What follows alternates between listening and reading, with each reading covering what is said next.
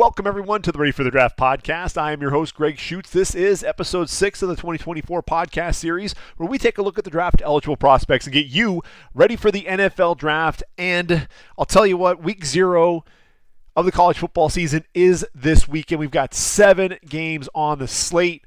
We're also taking a look at the conference breakdowns. We've taken a look at the SEC, both the Big 10 and Big 12, along with the ACC. And now, really, episode 6 is going to be dedicated to the Pac-12. The Conference of Champions, really the last year of its existence as we know it. We really don't know what's going to happen with the remaining teams within the Pac-12. We know that USC, UCLA are going to be moving on to the Big 10. Then you have Oregon and Washington following suit, so you'll have 4 teams making its way over to the Big 10. And then Arizona schools, both U of A, ASU, then Utah and Colorado, all moving to the Big 12, which means Stanford, Cal, Oregon State, Washington State really going to have to figure out where their futures will lie for 2024. But this podcast is really all about that swan song, if you will, with the Pac-12 conference. And I'll tell you what, this is a year that's really exciting. There are a lot of teams with a lot of talented players, and really I think this may be the quarterback conference this year. Virtually every team has a draft-eligible quarterback that we will be talking about.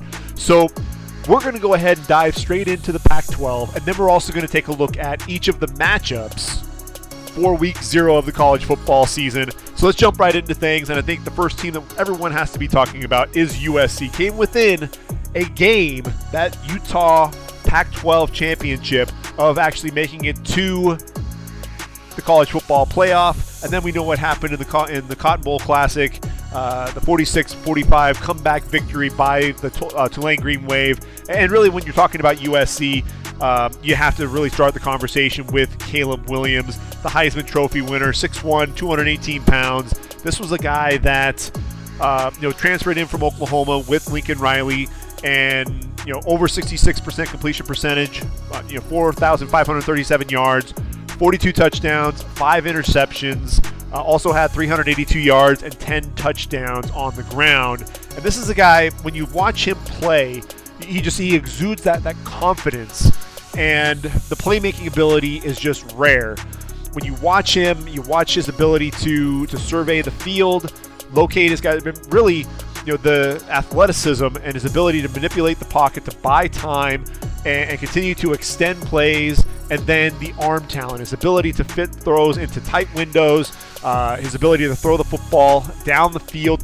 Really, if there's a quarterback that's as close coming out as Patrick Mahomes, it would be Caleb Williams. When I talked about Patrick Mahomes, when he was coming out of Texas Tech, he was one of those guys that, whether he was moving left, moving to his right, coming forward, backpedaling, you always knew that he was going to throw it with velocity, and he was looking to make a play. And that was the same thing with Caleb Williams. This was a guy against Utah on one leg because he had the hamstring injury, moving to his right, was able to throw essentially off of his back foot and throw the football a good 40-plus yards down the field to a wide-open Mario Williams. And just the playmaking ability is off the charts, the vision, and really he does a great job of even getting down and avoiding contact. The arm strength, like I said, is absolutely there. The ability to make those throws on the run and really not lose any velocity is tremendous. His completion percentage on the move and when plays break down is incredible. I think if there's anything, Caleb Williams actually can get better. And that's a scary proposition for opponents. But when you look at what Caleb Williams does, those layered throws over the linebacker in front of the safety, especially outside the numbers, that's where he struggled. Throwing the ball within the pocket, outside the numbers, down the field, you'd see him sail a lot of those throws, the inaccuracy there on those footballs. If he were to contain and actually get outside the pocket, when the play breaks down, extending the play, that's where he's at his best. But within the pocket, that's where you have to prove that you can get the job done. And I think that's still where Caleb Williams needs to have some of that development. I think he always focuses on the big play. He doesn't always take what the defense gives him. He'll have guys underneath that are open, and all he needs to do is check that football down, and they'll get a first down. They'll be able to extend drives. What Caleb Williams was doing was he was looking for that big play, Sometimes he wouldn't even come off of his primary receiver. He's looking for the guys down the field. But to his credit, I think he does go through his progressions. I think he does. There are a lot of times where receivers just weren't getting open. And so obviously at that point, he's got to create. He's got to try to extend the play as much as he can before he even pulls it to run. This is a guy, for all the movement that he was able to pull off and the ability to just avoid, duck, dive, the incredible contact balance for this guy, and then still be able to locate a target, fire a strike. It was uncanny what this guy was able to do. I look at Caleb Williams. I see him as the first overall pick. I mean, I think if everyone had to do it all over again, Patrick Mahomes would be the first quarterback taken in that draft, not Mitchell Trubisky. But that's really what I see with Caleb Williams. He just needs to continue to harness that. I think this is a guy. What he also does off the field is unreal. The Heisman Trophy. He wanted to make sure that if he was going to New York, all of his offensive linemen were going with him. This was a guy that bought into that Trojan family and the Beats headphones. Yes, he had the NIL deal, but that was something that he wanted to share with everyone. So not only did his teammates receive the Beats headphones, but anytime, whether it was the basketball team, both men's and women's, or any of the other programs that were going on to the NCAAs, really as a good luck gift, they would get something from him. Beats headphones, what have you. But this guy also, the charitable work. Caleb Cares Foundation is a tremendous organization, really focused on the underprivileged children, and I love all the work that he does. And people think that it's just lip service, but this is a guy that truly believes in that cause, and that he can really make a difference. And so that's really what's impressive, is he is so mature beyond his years. I think what he does off the field, coupled with what he does on the field, makes him a guy that, look, any organization is going to want him on their team. I'm wondering if the Rams are tanking for Caleb. It kind of feels that way a little bit. I think Arizona might be in the mix as well, depending on how Kyler Murray plays in 2023. But Caleb Williams is not the only guy there at USC that's going to be draft eligible that we should be talking about. When you look at the receiver position, they bring in a guy like Dorian Singer to really take the place of Jordan Addison. 6 foot, 180 pounds, the junior. And it wasn't Jordan Addison who was the top Pac-12 receiver. It was actually Dorian Singer. And that's the thing, I think he's going to be a big play guy, going to be a weapon out on the outside. Excellent hands, the body control, over 1,100 yards through the air, 16.7 yards per reception, 6 touchdowns. He's probably going to be that go-to target, but Caleb Williams has a lot of weapons. He's got Super Mario Williams out there, 5'9", 185 pounds. The junior really burst onto the scene there at Oklahoma.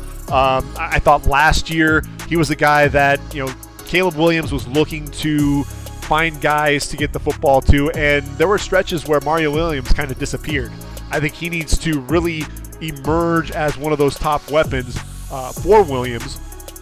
Brendan Rice, the son of the GOAT Jerry, 6'3", 205, a senior. This was a guy who I thought struggled to, with concentration drops, really struggled to bring the ball in on a consistent basis. But down the stretch, towards the end of the season, this was a guy that you really saw start to step up, elevate his game, and I think he's a guy that actually has a shot now. He was a guy that for a while we really weren't sure what we were going to see out of him, and I'm really been impressed with what he was able to do towards the end of the year. Another guy, really, he's kind of splitting time with Kyron Ware-Hudson. He's 6'2", 215. He's kind of the breakout star, if you will, from spring ball and really fall camp as well. Only 15 catches this past season, but a guy that, like I said, he's kind of a on the depth chart. It's either Brendan Rice or Kyron Ware-Hudson. Going to be a redshirt sophomore, so he may very well decide to come back. But a guy that with a big year, who knows what can happen, when you're talking about receivers there at USC. Taj Washington, a slot receiver, a guy that, look, he burst onto the scene after some playing time there at Memphis, where he looked really good, was one of their standout receivers, decides to transfer to USC. And then last year he struggled with some drops as well. But I think towards the end of the season, he was another guy that really stepped up big in Jordan Addison's absence. So a lot of receivers to throw to, and I didn't even name off the fact that they've also got Zachariah Branch, they've got Deuce Robinson, the tight end / receiver, Mekhi Lemon, Jacoby Lane, a lot of these freshmen, and so it's going to be interesting to see exactly how Lincoln Riley spreads the football around. I think Caleb Williams also going to benefit from the fact that Cliff Kingsbury is there as an offensive coach, a guy that's really going to be able to develop Caleb Williams that much more, a guy that's seen, from Kyler Murray to Patrick Mahomes, he's seen a lot of these guys and been able to help them with their development. So I think having him in that quarterback room along with Lincoln Riley is going to go a long way, for Caleb Williams, but also for this offense. And then when you look at this offensive line, this is an interesting group. Jonah Monheim, 6'5", 295, the junior, played right tackle a season ago. They thought maybe he'd move inside to guard, but he's actually going to be their left tackle. And not only did he not give up a sack the entire year a season ago, 2 of the transfers that they brought in through the transfer portal also haven't given up a sack. Now there's Jarrett Kingston, formerly of Washington State. He's 6'4", 300, a little lacks ideal length, which is why he's going to be playing right guard. And then Michael Tarquin, coming from Florida, a guy that can play left or right tackle. He'll be the right tackle though, 6'5", 310 pounds. Those are 2 guys that are definitely draft eligible. And when I look at this group, really a lot of veterans. I think they're really going to hold up for Caleb Williams. And then Justin Dedich is kind of their emotional leader, 6'2", 205 there at center, a guy that can play both center and guard as well. But you look at the offensive line, they're going to be blocking for a couple of running backs as well. They love, Lincoln Riley and his offense loves that guard tackle pull on those counter plays. And one of the guys that they're going to have in there is Austin Jones. Now, Austin Jones is a guy, he's not going to be someone who's going to be flashy, kind of like Travis Dye even before the knee injury, a priority free agent there with the Jets. Austin Jones, I don't think is going to get drafted, but he's a guy that has done everything that the Trojans have asked him to do. Over 1,800 yards in his career, but 92 receptions as well. Phenomenal pass catcher. Really the biggest thing that he needs to work on is as a pass blocker. But when Travis Dye went down to injury, Austin Jones was there, stepped up. His playing time had kind of been reduced, but he stepped up in a huge way. I think this is a guy that could be a big leader for any team, and I think he'll at least get a shot with the program, at the next level. Be interesting to see if he can find to work his way into a practice squad. But Marshawn Lloyd, I think, is the guy that we're going to be talking about as a potential prospect. I've got him in my top 10 at the running back spot, 5'9", 215 pounds, a bit of a bowling ball between the tackles, excellent contact balance. He's going to run through you a little bit, has speed on the outside, played in only 9 games a season ago, 573 yards, 18 receptions as well, a guy that can catch the football out of the backfield, can be that weapon, better pass protector than Austin Jones as well. So that offensive line will be blocking for Caleb Williams. I think they're going to be a lot more physical in the running game as well. So this offense is primed to have a big year. Tons of weapons for Caleb Williams. I'm super excited to see exactly what's going to happen there.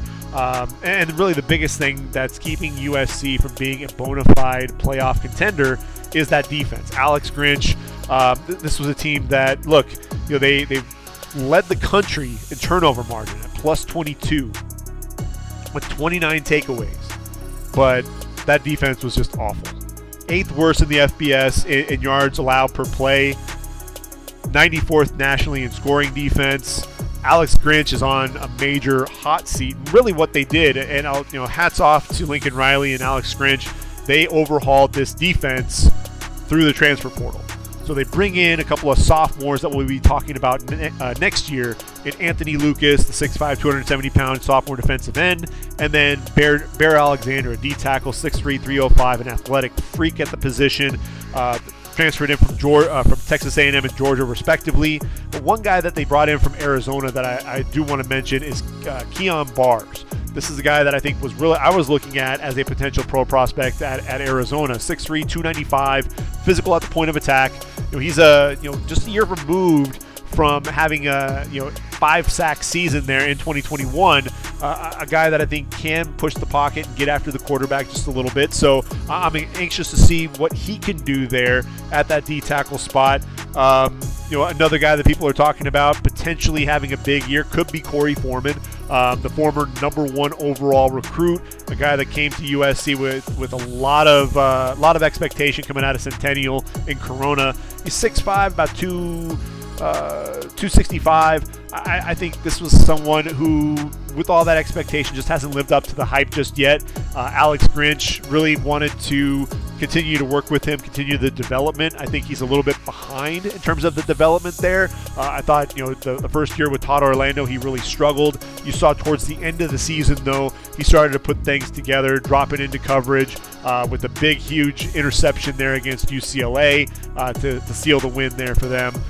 So he's a guy that I think everyone's rooting for there at USC. It's just going to be interesting to see how everything plays out.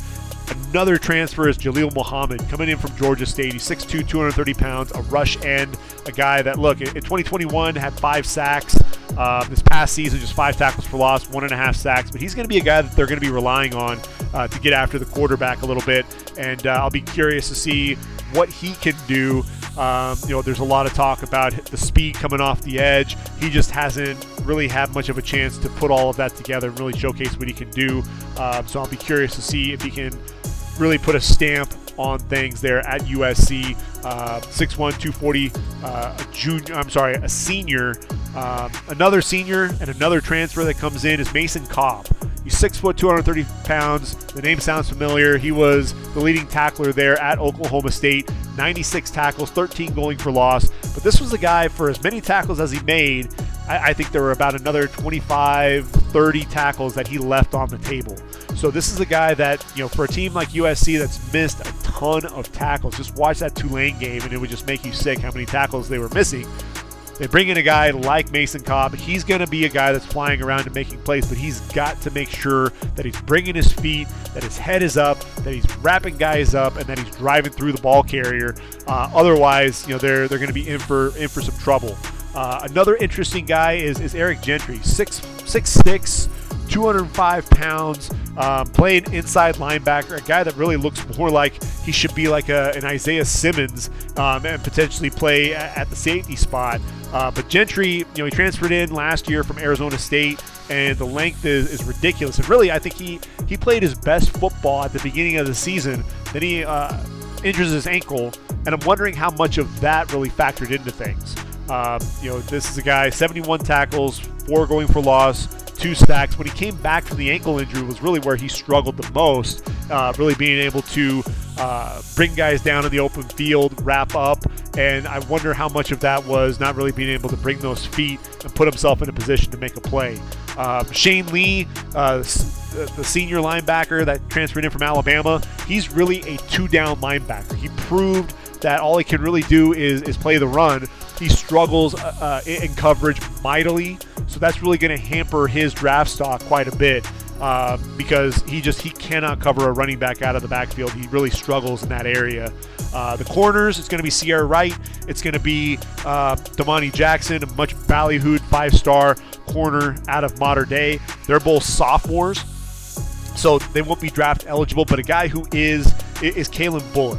6'3", 190 pounds, the junior. This is a guy that I think teams are going to have to know where he is on the field at all times. Number 7 is the guy that plays center field with the best of them. 7 interceptions in his career there at USC, including 5 this past season. Excellent range over the top. The instincts are ridiculous. He's a guy that if you don't look him off and don't hold him and allow him to get over the top, he's going to make a play on the ball. The ball skills are evident, and he's a guy that I think could end up being the top safety in this draft when it's all said and done. They did get Christian Roland Wallace, a guy that I think could end up playing nickel for them, 6 foot 205, transfer from Arizona. USC's motto going into 2023 is the job's not finished. I think that's where ultimately they need to win that Pac-12 and get to that college football playoff. This is likely going to be Caleb Williams' last year. Trojans need to put it all together, and really, frankly, if that defense lets them down again, then Alex Grinch is going to be out of a job. So who's the team that's most likely to compete with USC for that crown? I think it's going to be Washington. Oregon's going to be in that mix. Utah is a team that really has had USC's number of late, but I think Washington is the team that has the most depth. It has talent on both sides of the football. So when I look at Washington, obviously we've talked about the quarterbacks. Michael Penix Jr. was the top passer in the Pac-12 conference. No, it wasn't Caleb Williams. It was Michael Penix Jr., number 2 in the country in passing yards with 4,641, 31 touchdowns, 8 interceptions. This was a guy that, when you talk about those throws outside the numbers, to the wide side, the accuracy, putting it on a line for his receivers, just the tremendous arm strength. The arm has never been a question. I think he relies on that arm strength a little bit too much, trusts it a little too much, and tries to fit the ball into some windows that just aren't there. So he needs to cut down on some of those mistakes. Also needs to prove that he's all the way back and all the way healthy. Had that knee injury when he was at Indiana. He was able to prove that he can make it through an entire season this past year, but can he do it again? That's going to be a big question mark. If he can, I think this is a guy, I think people are split. Some people have him coming off the board late on day 3 because of the injuries. I think that this is a guy that could probably come off the board anywhere somewhere in the middle of round 1 to towards the end of day 2. That's really where I think his window is going to be. Again, granted, he's got to stay healthy. Now, offensively, weapons galore as well. Rome Odunze, Jalen McMillan, Jalen Polk. 3 just absolutely just bona fide stars at the receiver position. Rome Odunze is probably the best in terms of guys that we're talking about for the next level. Odunze to me is a first-round wide receiver, over 1,100 yards a season ago, 15.3 yards per reception, 7 touchdowns. The guy that can get vertical in a hurry, has that kind of track speed that you just can't teach. Out of Bishop Gorman, won the state title in the 200 meters at 21.25 and the 4x1 41.36. Thank you, Bruce Feldman, with the athletic, the freaks list. Had all of this listed there. 4.3, 4.40, 37.1 vertical leap. Tremendous athlete, and a guy that I think is going to be a weapon there on the outside. Jalen McMillan, another guy that went over 1,000 yards, 9 touchdowns on the year. I think when I look at Jalen McMillan, I think he's a guy that's probably going to do most of his damage from the slot. A guy that is a weapon, a guy that can run, not only get vertical, but an excellent route runner as well. And then Jalen Polk is a 6'2", 205 sophomore receiver, a guy that can play both over the middle and on the outside, just under 17 yards per reception, so it has that big play potential. Then you look at the offensive line, and I think the tackles are both guys that we could be talking about for this year's draft class. But they do have to replace Jackson Kirkland, Corey Luciano, and Henry Benivalu. The interior linemen, those guys were critical to the success a season ago. That's where you worry about Michael Penix Jr. is that protection. Can he stay healthy? That's going to be a huge question mark. But one thing that is for certain, when you talk about the left tackle, Troy Fautanu, 6'4", 312, a junior, good old Bruce Feldman, noted that this is a guy that can bench press 400 pounds, ran a 5'1", 40. Vertical leap is right around 30.5 inch. So you see the explosiveness to him. Moves pretty well in pass protection, but I think the physicality is really what you see. And for me, I don't think he has that ideal length to be a tackle, but I think you kick him inside to guard. I think he could be a top 5 or 6 guard in this year's draft. The other guy to mention is Roger Rosengarten. He's 6'6", 303, a redshirt sophomore. I think he's a guy, when I look at Roger Rosengarten, he can be an absolute stud there at Washington. Is he going to enter the draft? I don't think it's likely that he will, although I think he's poised for a huge year. But when I look at him and what he can bring, there's that chance that we could see. Look, he was a freshman All-America, first team by College Football News, a guy that is going to hold down that right side. A smart kid, also Pac-12 honor roll. I think the sky's the limit there for Roger Rosengarten. What I'd love to see is for him to come back, potentially move over to that left side after Troy Fautanu moves on to the next level, and really work his way into day 2 and potentially day 1 consideration for the draft. Now, defensively, this is where things I think really get exciting, because up front they've got some studs, absolute studs. Braylon Trice, 6'4", 267, to me is a first-round pick, and I don't think there's any question about it. A guy that just he knows how to get after. He's not overly twitchy. I think that's one of the things that you notice when you watch his game is, there is a little bit of stiffness to him, but definite, can bend a little bit. And the power is absolutely there. 6'4", 260 pounds. A season ago, 12 tackles for loss, 9 sacks. He's going to be a guy that they're going to rely upon to get after the quarterback. This is a guy, look, Pro Football Focus noted that he was a national leader with 67 pressures. So he's a guy that just knows how to get after the quarterback and make plays in the backfield. Another guy to mention is Zion Tupuola-Fatui. ZTF, look, 6'4", 251 pounds. This is a guy that was a 2020 All-American. And the biggest thing with Zion is just his health. Can he stay on the field? That's really the biggest question mark. Another guy who's 6'4" and 260 pounds. But when you look at it, played in 1 game in 2018, 7 in 2019, just 3 in 2020, the COVID-shortened year, and 2 in 2021. But the big thing in 2020, in those 3 games, had 7 sacks. And that's really, I think, the thing that was most staggering, and really what teams took notice of was that playmaking ability and the playmaking potential that you saw there in those games. Had 2 sacks against Oregon and Arizona, and then had another 3-sack performance against Utah to go along with 6 tackles. 2 forced fumbles in the game against Oregon State, so a guy that could be a game wrecker. He just can't stay on the field and can't seem to stay healthy. This last year, actually played in 13 games, 5.5 tackles for loss, 4.5 sacks. The medicals really need to check out with him. That's the biggest concern more than anything else. Tuli Nasanoa is a big man. 6'1", 302 pounds, but a guy that he is difficult to move off the point of attack.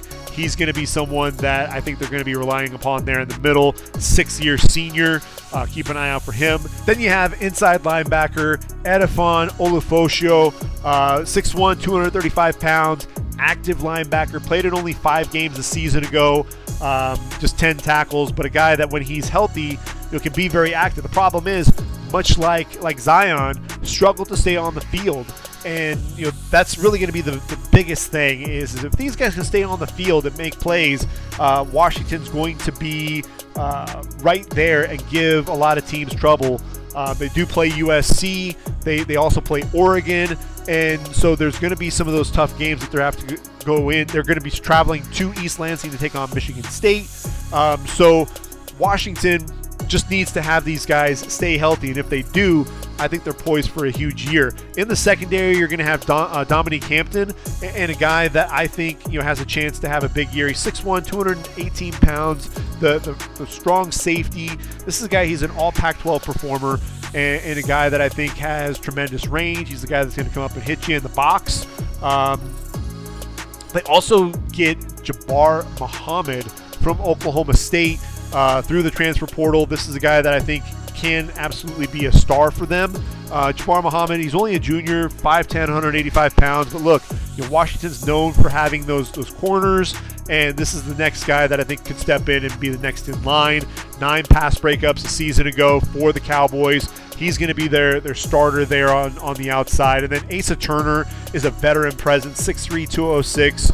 He's a guy that, at that free safety position, roaming over the top. The big thing for me when I'm watching him, because he is so tall, is the hips. Is he stiff in those hips, or is he a guy that can be really fluid with the transitions? That's something that you want to keep an eye out for. 6 interceptions in his career there with the Huskies. I think Washington, they're going to put up a lot of points. I didn't mention the running back spot. Cameron Davis, the junior, went down to a knee injury, so he's going to be out. But they get Dylan Johnson from Mississippi State. I think that's a huge pickup there. So that's going to be something that they're going to have to keep an eye out for. There's going to be a lack of depth at that running back spot, but Dylan Johnson's the guy that I think could end up having a huge year for them as well. So Oregon is the other team that I think we're really talking about knocking on the door against USC. Obviously, when you have a guy like Bo Nix, things can definitely pick up for the Ducks, and I think Dan Lanning's really excited for what can happen. Bo Nix, if you heard me talk last year, he was a guy that I didn't understand the hype. What I saw there at Auburn, all that pressure that was on him, I just did not see a quarterback that had that pro potential. But He transfers to Oregon, and this is a guy that was playing free. You can just see that he was just comfortable in his own skin and was playing a lot looser, and that's really the thing that I think was so impressive. 6'3", 214, 71.9% completion percentage, just under 3,600 yards, 29 touchdowns, did have those 7 interceptions. When he gets outside the pocket, the accuracy, he loses that a little bit, but he's a dual threat, a guy that's looking to make plays outside the pocket, a guy that, on the run, is going to make plays with his legs. 14 touchdowns a season ago, 510 yards, 5.7 yards per carry. Had a better QBR than Michael Penix Jr. last season. So I think he's poised for another year, big year, and a guy that I think could potentially be that number 3 quarterback off the board. Penix Jr. is going to be in that mix as well. I think Bo Nix will be there. You also have Quinn Ewers and J.J. McCarthy. But if Oregon wants to make some noise in the Pac-12, then Bo Nix is going to have a Heisman-type performance.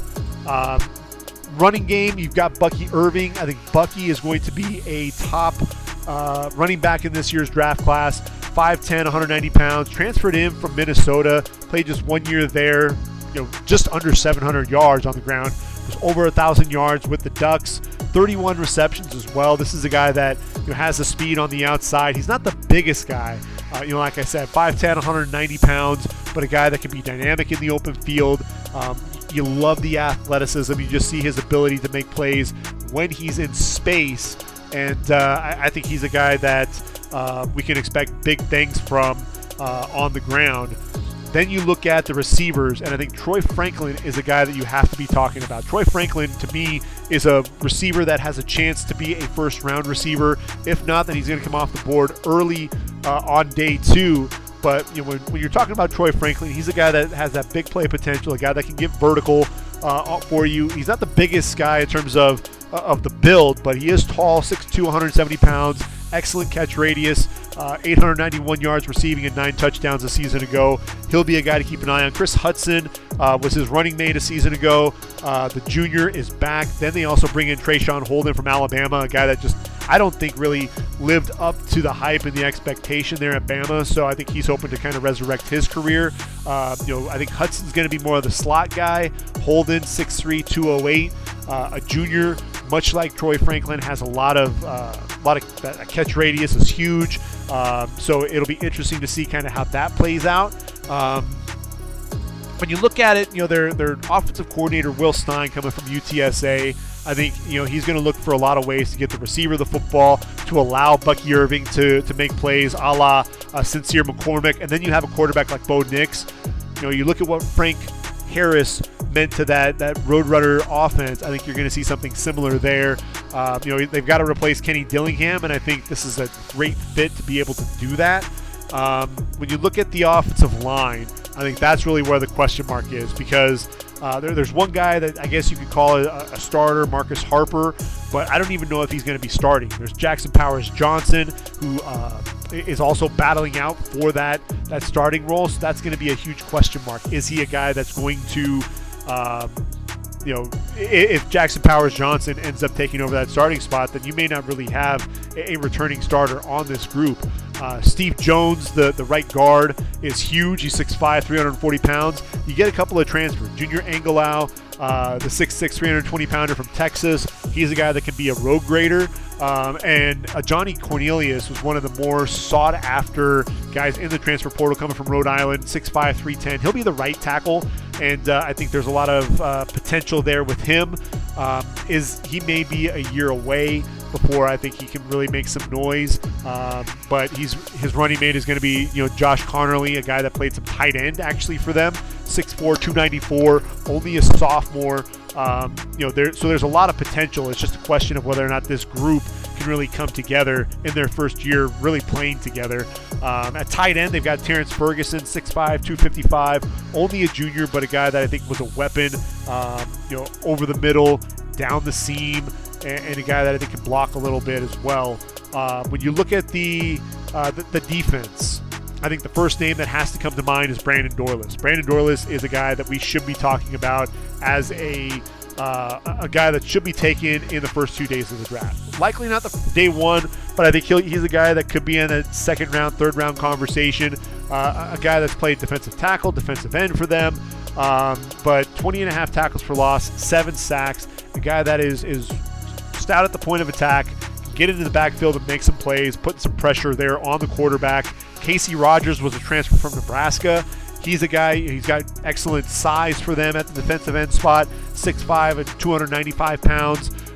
Jordan Birch is the guy that's really going to be interesting. 6'6", 275, the junior transferred in from South Carolina, and I'll tell you what, he's a guy that is really going to be interesting to see how things go.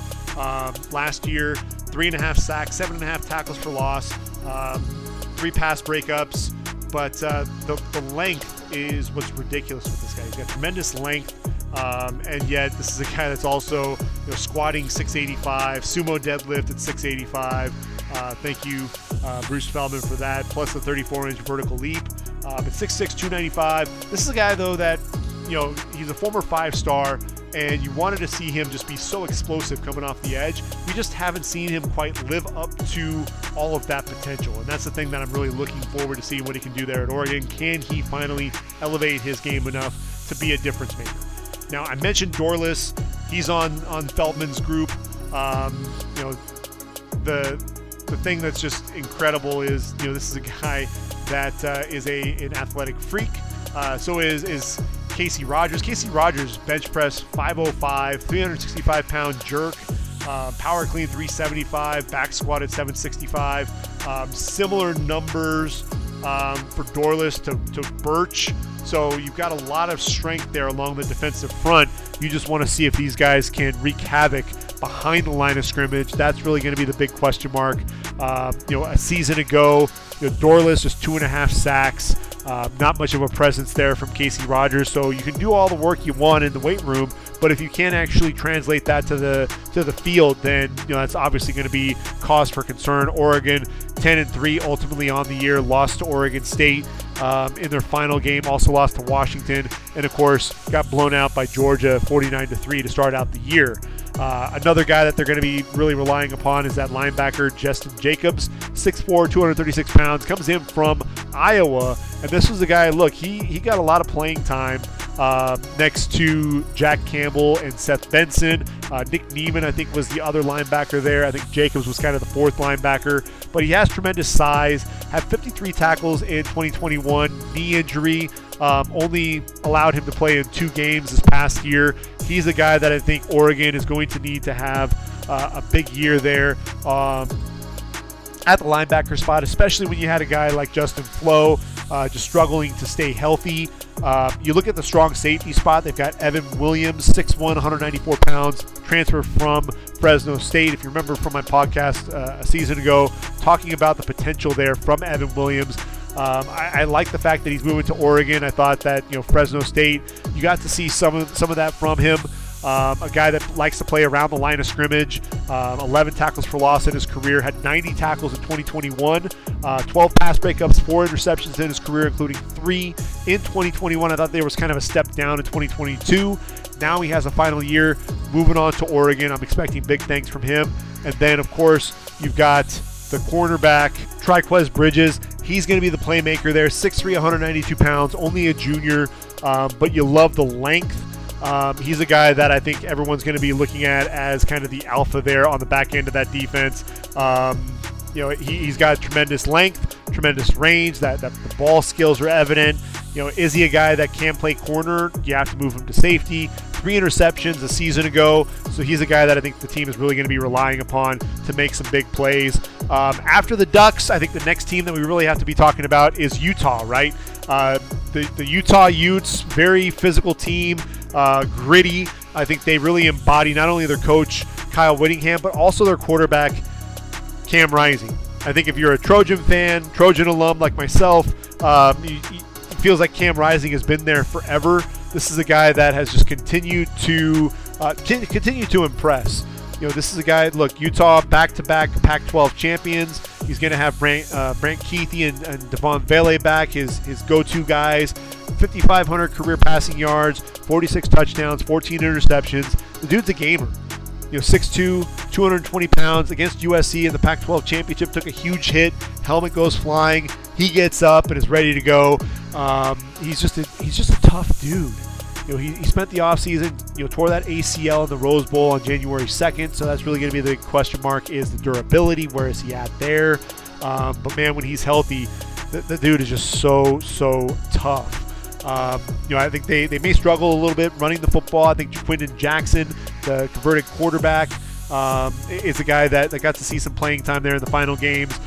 Really had a great year there against, great game against USC in the Pac-12 championship. They have Jayden Jackson is going to be the guy, but they don't have a Tavion Thomas that they can really rely upon. So I think the running game, they could potentially struggle. But when you've got a big dude at 6'2", 228 like Jackson, I think good things can happen. Devon Vele on the outside, I mentioned him already, 6'5", 210 pounds, athletic. Has a tremendous catch radius. A guy that has that long speed. Takes him a little while to get up to speed, but once he does, he's going to find a way to get by you and make some plays over the top. Excellent catch radius, like I mentioned. The hands, the body control, 55 catches, 695 yards, 5 touchdowns a season ago. And then you've got Brant Kuithe. Brant Kuithe is only 6'2", 220, but man, this is a dude that just continues to make plays. Tore the ACL. Season was cut short, was having a great year playing next to Dalton Kincaid, the eventual first rounder. But when you look at Kuithe, what he did in 2021, 611 receiving yards, that was after he just played in 5 games there in 2020. 2019, another 600-yard performance. So when you look at it, has the injury, he's going to come back. I'm expecting another 600-plus yard performance. The big question mark is going to be the medicals. How does the knee check out? How does that hold up? And really a team, he is an undersized tight end, so where does a team feel like they can place him? I think the 40 time, some of the measurements, those are going to be key for him in terms of really what that draft stock looks like. Thomas Yasmin, the other tight end, 6'5", 250 pounds. He's a guy to keep an eye on as well. Probably a better blocker, but a decent receiver as well for them. I think the guy that really is going to set the stage on the offensive line is going to be Sateoa Laumea. He's 6'4", 315, only a junior, a guy that's going to be physical at the point of attack. He may play left tackle, may play right tackle. I think he also has the ability to play along the interior of the line. I think that's ultimately going to be his home at the next level. He and Keaton Bills, the 6'4", 319-pound left guard, are going to be the two guys up front for them to, I think for us to really keep an eye on. I think when you look at this defense, obviously Clark Phillips, the third, the big ball hawk on the outside. You lose him. They bring in Miles Battle, who's played in a ton of games for Ole Miss. I think 45 games or something like that I saw. 6'4", 210 pounds. He's the guy that they're going to be looking at to be the difference maker there on the outside. A guy that 16 pass breakups, 2 interceptions in his career, has tremendous length. He's going to be a guy that they're really going to be relying upon to elevate his game. I think really though the guy to keep an eye out for is Cole Bishop, the 6'2", 206-pound strong safety. He's the guy that's going to come up and hit you, tough as nails. Returner, led the team in tackles with 83. And a guy that's, like I said, he's just tough as nails. He's going to keep coming after you, looking to really get in your kitchen, and he's going to deliver some big hits on you, that's for sure. And then the guy up front that's going to be physical is the all Pac-12 defensive tackle, Junior Tafuna, 6'3", 304, only a junior, but a guy that, again, he's tough as nails, and he's going to really be putting a hat on a hat. I think Van Fillinger, Karane Reed, there are a couple of pass rushers that each had 5 sacks a season ago from the linebacker positions. So those would be 2 guys to kind of keep an eye out for as well. Can they put consistent pressure on the quarterback is going to be a huge question mark, and I think that's really going to be Utah. I think with Cam Rising, they're going to be able to sustain drives, but can that defense make enough plays to get off the field and let Cam Rising do his thing? Again, as long as that knee stays healthy and he's able to get back and on the field. I think after that, you got to talk about Oregon State, the Beavers. You love what Jonathan Smith has been able to do with that team. 10-3 a season ago, 6-3 in Pac-12 play, lost to USC and Utah back-to-back weeks, September 4th and October 1st, and then again against Washington by 3 on November 4th. And then they closed out with 4 straight wins, including a 30-3 convincing win over Florida in the Las Vegas Bowl. And they get DJ Uiagalelei transferring in, 6'4", 251 pounds. This was a guy who struggled a season ago, lost his starting job to Cade Klubnik there at Clemson, but I think he really lost the confidence. That was the biggest thing that I think that you saw from him. A 59.8% completion percentage guy in his career, over 5,600 yards passing, 36 touchdowns with 7 interceptions. That's really, he's got to cut down on the mistakes. A guy that just, Oregon State's going to have to put him in a position to allow him to make some plays from within the pocket. They've got to protect him, but he's also got to make sure that he's not rushing his throws, that he's looking off defenders, that he's taking what the defense gives him, and that he's not so erratic with the throws. This is a guy that I think they need to kind of clean up some of the footwork with him. I think Jonathan Smith, as a former quarterback of the Beavers himself, is going to help with that. But DJ, look, 545 yards on the ground, 7 touchdowns a season ago. For as big as he is, he's a guy that moves really well. I think he has that going for him. The running back is going to be Damian Martinez, 6 foot 230, big dude, 982 yards on the ground, 7 touchdowns. There's a lot to like there. Silas Bolden is an exciting receiver. Only 5'8", very diminutive, only a junior. The returning receiver leader is Anthony Gould, 457 yards and 3 touchdowns. Another guy who's only 5'8" and 160 pounds. So they've got some really small receivers as their number 1 targets. So I think that's something that we're going to have to definitely keep an eye out for. Are these going to be guys that can hold up there on the outside? They also get Cal transfer, Jermaine Terry II.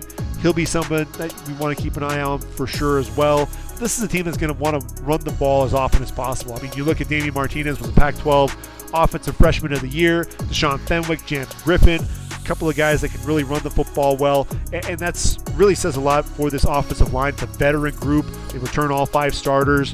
Joshua Gray, their left tackle, 6'4", 305. He's a guy, I said guard because I think that's going to be where he's going to be next year. No sacks given up. Just lacks that ideal length, but a guy that moves very well and climbs to the second level in the run game. Does that with ease. So I'm really looking forward to seeing what Joshua Gray can do. But then you have Taliese Fuaga there on the outside, an all Pac-12 performer at the right tackle spot. 6'6", 325 pounds. He's a guy that can move in as a potential top 10 offensive tackle. All Pac-12 performer, as I said a season ago. Very physical at the point of attack, and a guy that's pretty light on his feet on the outside. Those are going to be the 2 guys that are going to anchor this offensive line. And again, a very veteran group. Defensively, this is a team that really, last season they led the conference in total defense, just 332.8 yards per game. They lose their 2 corners, and I think that's really the biggest thing. You lose Rajon Wright and you lose Alex Austin to the NFL. You also lose Omar Spates to LSU, so that's huge. You wanted to be able to keep him if you could. He and Avery Roberts were a dynamic duo there at the linebacker spot. But the guy that I really have enjoyed watching is Ketan Oladapo, 6'1", 212 pounds, the safety, returning tackler, leader with 80. Very versatile guy, first team all Pac-12 performer, a guy that flies around and makes plays, sure tackler, a lot of fun to watch. He'll be the guy that I think has the most pro potential in this year's group of performers there for the Beavers, and I'm looking forward to seeing what he can do there. The Beavers, I think they're steady Eddies, man. They've got Isaac Hodgins, an undersized defensive end. They got James Rawls, who's 6'2", 280 at defensive tackle, and Sione Lolohea, a guy that I think has a chance to be a star in the Pac-12. who's 6'3", 263, playing the other defensive end spot. Want to see what he can do. Can they turn him loose and allow him to make some plays behind the line of scrimmage? So I think the Beavers, they're one of those teams. They end up sneaking up on people. They end up winning a lot of games that even maybe they shouldn't have. But they're a very well-coached team, and any team that has to travel to Corvallis, that's a stadium and a crowd where anything can really happen. I think next you have to talk about the UCLA Bruins. UCLA, what's going to happen at the quarterback spot? There's Ethan Garbers, there's Colin Schlee, who transferred in from Kent State. It sounds like it's going to be the freshman Dante Moore. This is a guy that's going to be 6'3", 210 pounds. He's really a dual threat guy there for Chip Kelly. Colin Schlee is another guy that's going to bring some of that to the table as well. But the guy that they really bring in is that they've replacing Zach Charbonnet with another dude that's just going to bring the hammer, and that's Carson Steele, transferring in from Ball State. 1,000-yard rusher from a season ago, 6'1", 215 pounds, over 1,500 yards on the ground, 14 touchdowns, also had 29 receptions, pretty good pass blocker as well, pretty complete running back, a guy that has some speed, not the most nimble laterally, but he's a guy that's can make that one cut to make you miss, and then he'll run over you, and then he's got the speed to go the distance. I think Carson Steele is a guy that Pac-12. The Pac-12 is really going to have to get to know, and they'll know who he is very quickly. He's got those flowing locks, looks like Thor. Bruce Feldman has him on the freaks list. 450-pound bench press, squatted 685, vertical leap 35 inches, clocked at 20.96 miles per hour. So the speed is absolutely there as well. He's a dude that is a physical performer coming downhill. If you got to watch him there at Ball State, it was a lot of fun. I think he was, fourth in the FBS in rushing, if I'm not mistaken. In the passing attack, you look at the receivers, I think that's really where they've got some holes. They've got some guys that are versatile, but I think the guy that really is going to come in from Cal and make some plays for them is going to be J. Michael Sturdivant. He's only a sophomore, but a guy that was a weapon on the outside. I thought he was one of the bright spots there for Cal a season ago. 6'3", 200, over 700 yards through the air and 7 touchdowns. He'll be probably the main target there for Moore, Schlee, Garbers, or whoever else is going to be playing the quarterback position. The tight end spot's going to be manned by the junior Maliki Mataveo, transferred in from Oregon. Keep an eye out for him there. I think on the offensive line, they're bringing in some new guys, and that's really going to be something. It's going to be questionable. Can this group really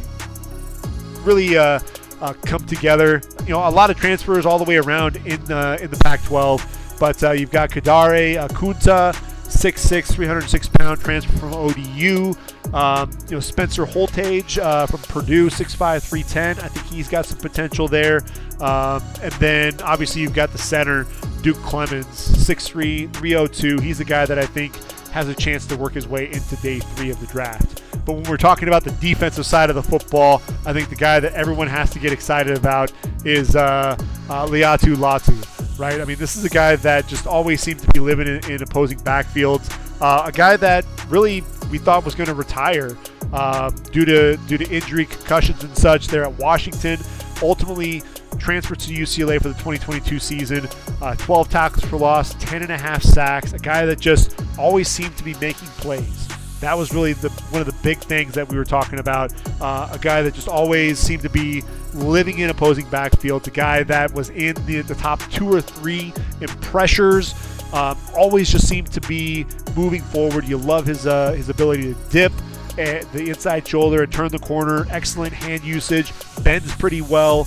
Really the biggest thing is going to be the medicals and how that checks out. But he's a guy that I think has a chance to be a first-round prospect. I think you've got the Murphy brothers that you also have to be talking about. Guys that you're going to have to keep an eye on. Grayson and Gabriel Murphy, both right around 6'3", 260 pounds or so. They're both juniors, but guys that I think UCLA is really relying upon to take them to the next level. Grayson, 6'2", 235. Let's see, transferred in from North Texas.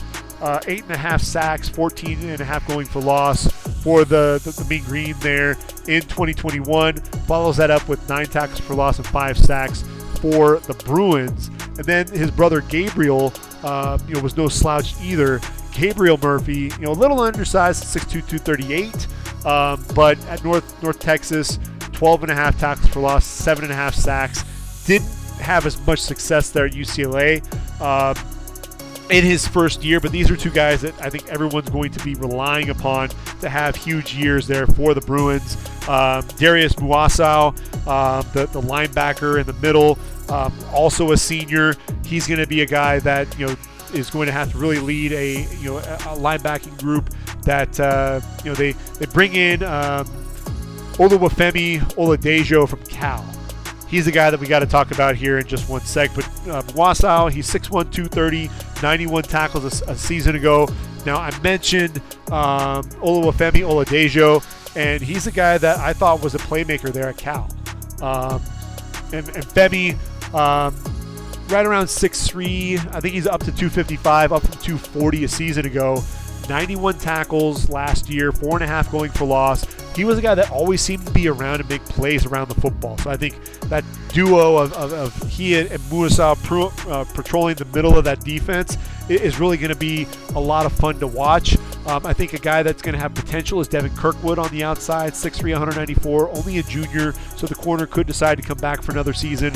The senior to watch out for in the secondary is going to be Kenny Churchwell, the free safety, 6'2", 190 pounds.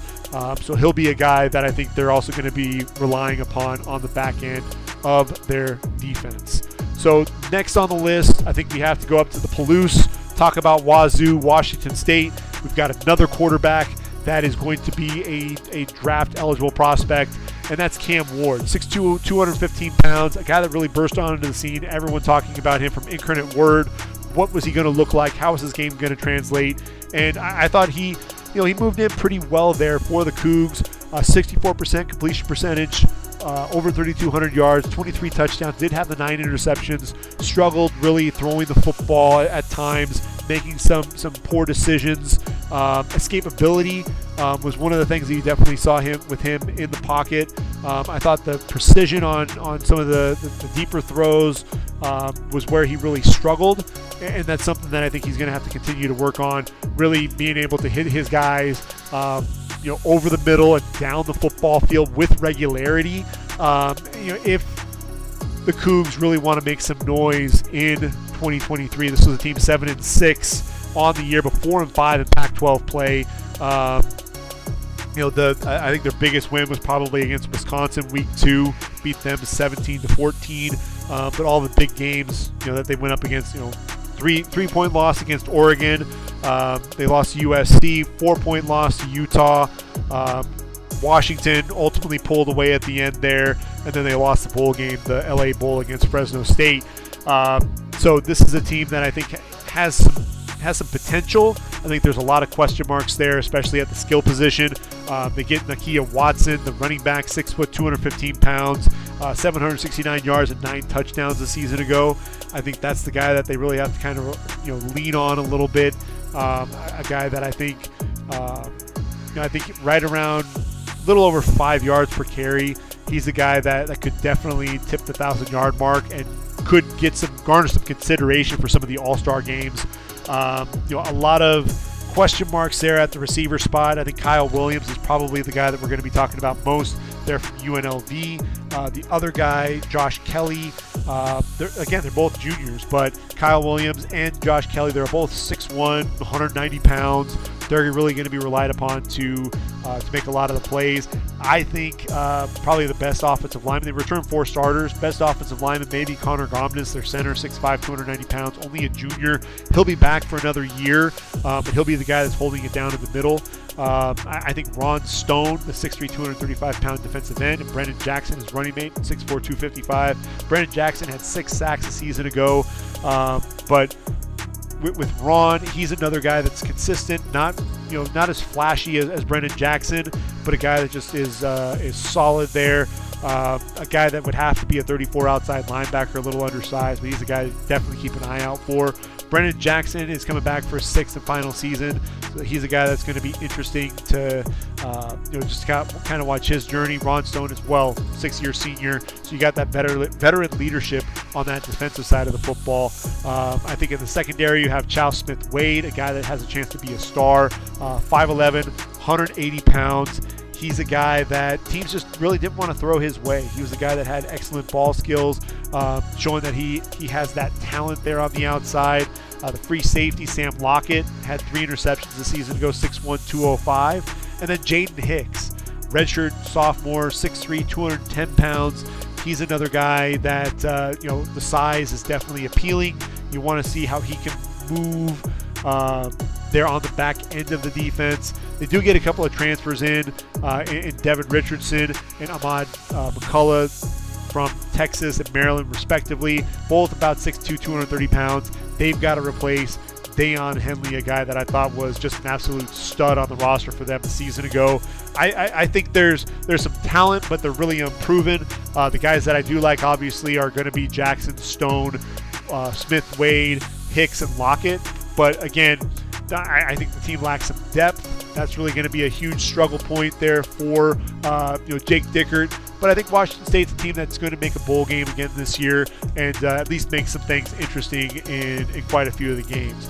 Anybody that has to travel up to the Palouse, that they're going to be in for a game there in Martin Stadium. I think that's going to be anytime you see that on the schedule, that's going to be a cause for concern if you're an opposing team coming in there, having to go to the Palouse. Arizona, Jedd Fisch. I really love what Jedd Fisch is doing out there. They did miss the bowl game, 5-7 record, but man, this is a gutty team.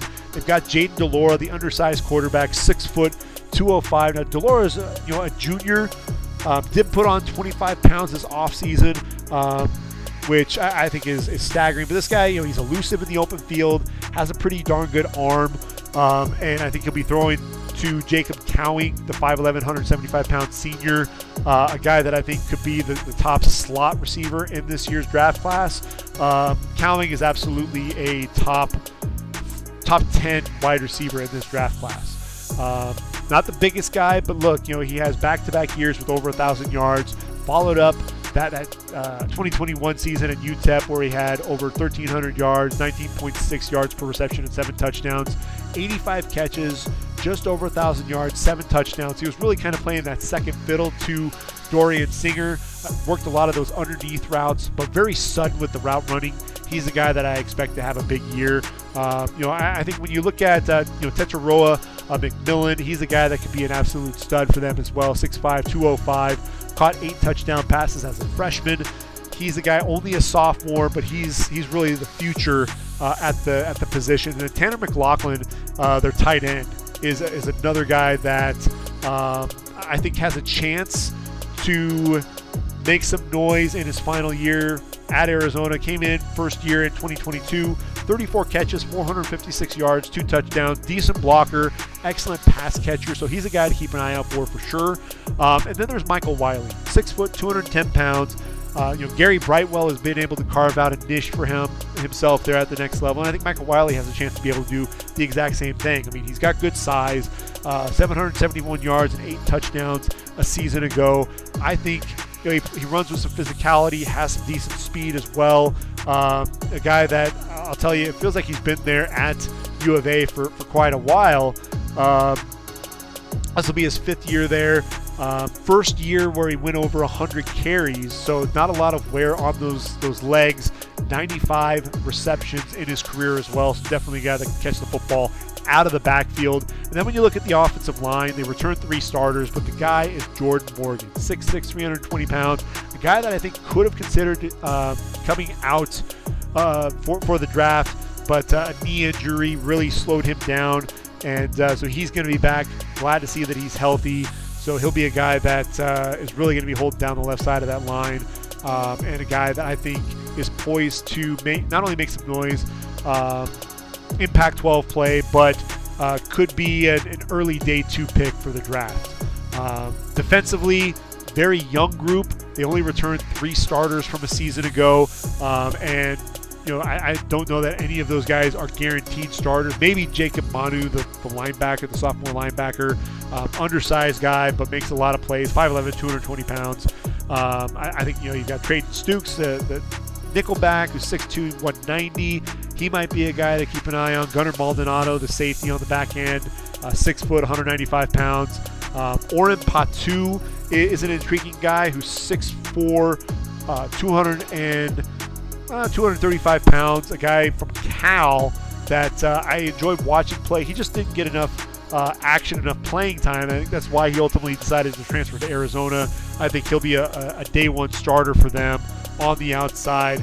He'll be someone to keep an eye out for, see if he can put some pressure on the quarterback. I think Arizona defensively is going to struggle. I think offensively they'll be able to move the ball and be able to keep themselves in some games because of that.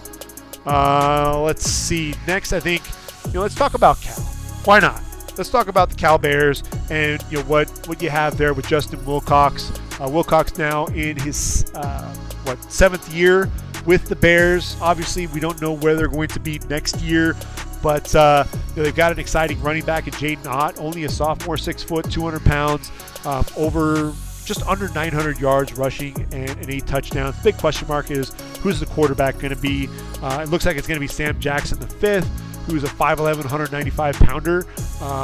Really an undersized quarterback. But you have Jake Spavital. Look, Jake Spavital, has worked with a lot of different quarterbacks with a lot of different sizes. Johnny Manziel, Kyler Murray have worked with him. So I think that's really what's going to be interesting. See if he can kind of work things in there. I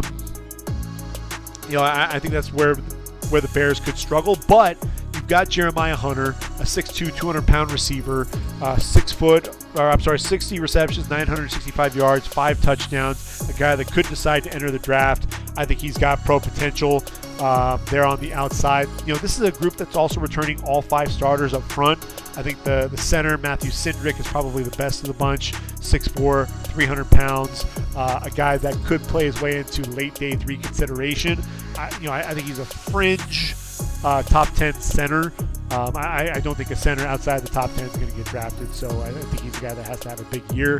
Brett Johnson up front, 6'5", 295, was a guy that I thought, he's missed, with hip injuries and knee injuries. He's finally back, and it sounds like he's going to be healthy. The medicals certainly have to check out for him, but at 6'5", 295, he definitely looks the part.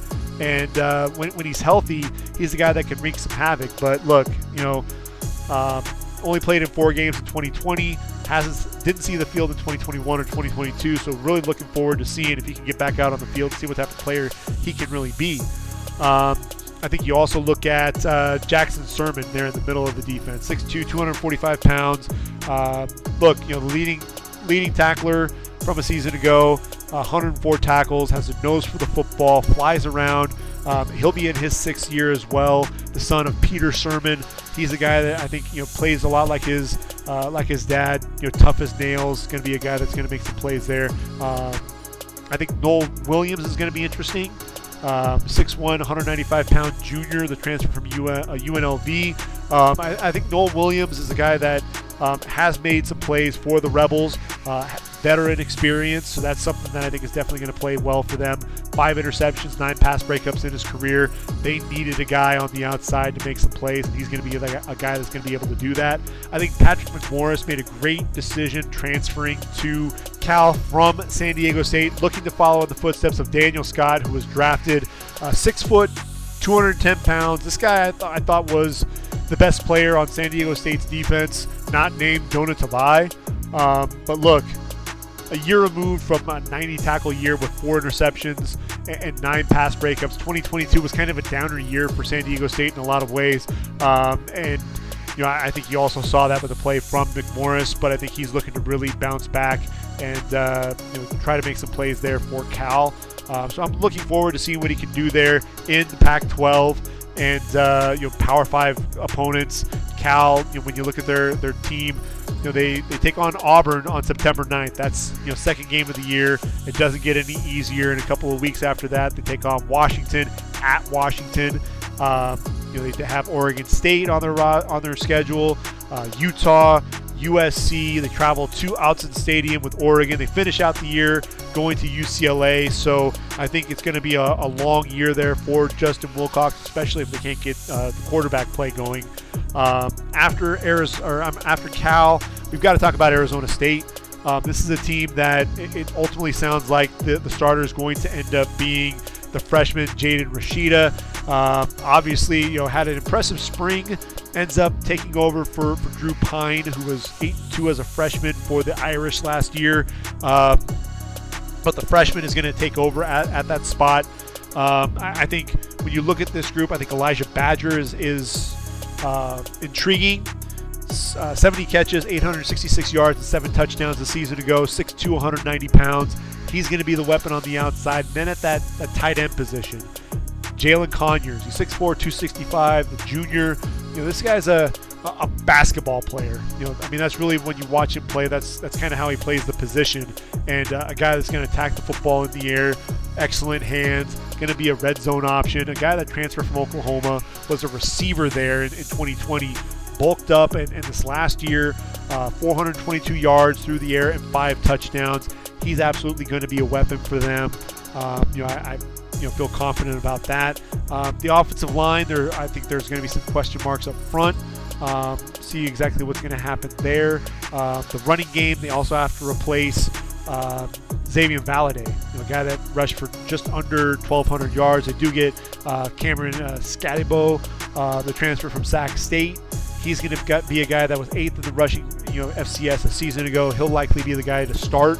But again, some question marks all over the place. I think Aaron Frost, the senior, a guy that transferred in from Nevada, I want to say, if I remember off the top of my head. I didn't have it here in my notes. But, Nevada, he's a guy, a veteran presence up front. He'll be someone that I think is going to help shore up the line a little bit. 6'5", 310 pounds. Gets a little bit closer to home, I think. From Reno to Tempe. He went to school at Long Beach Poly in Long Beach, California. And so he's the guy that I think may end up being the top offensive lineman in their group. When you look at the defense, I think this is another defense that's really green. I think Clayton Smith from Oklahoma has a chance to have a breakout year there at that defensive end spot. I think Chris Edmonds, Jordan Clark in the secondary are a couple of guys that are draft eligible to really keep an eye on as well. Travion Brown, a linebacker who's 6'3", 230 pounds.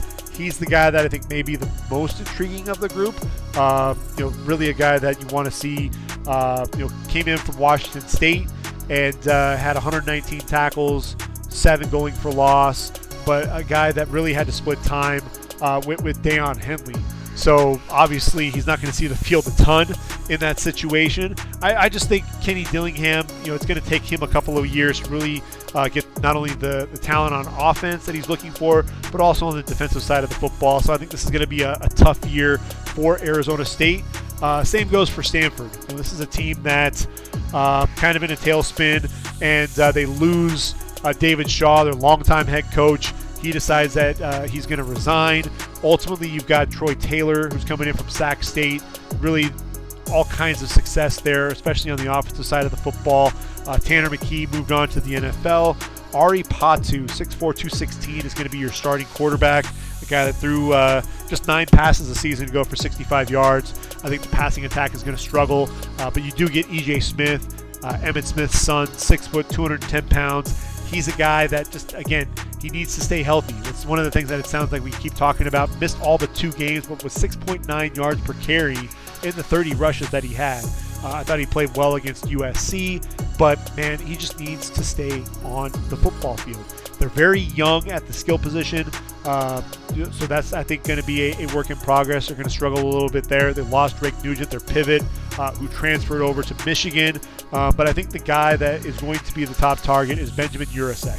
6'5", 232, tremendous athlete at the tight end position, over 1,100 yards and 4 touchdowns in the last 2 seasons. A guy that, for as good as he is as a pass catcher and a guy that can stretch the field a little bit, he's not just the guy that's going to catch the underneath throws. He's a legit weapon on the outside. All Pac-12 second teamer. he struggles as a blocker. That's really the biggest thing that I think is going to keep him from really being that upper echelon tight end.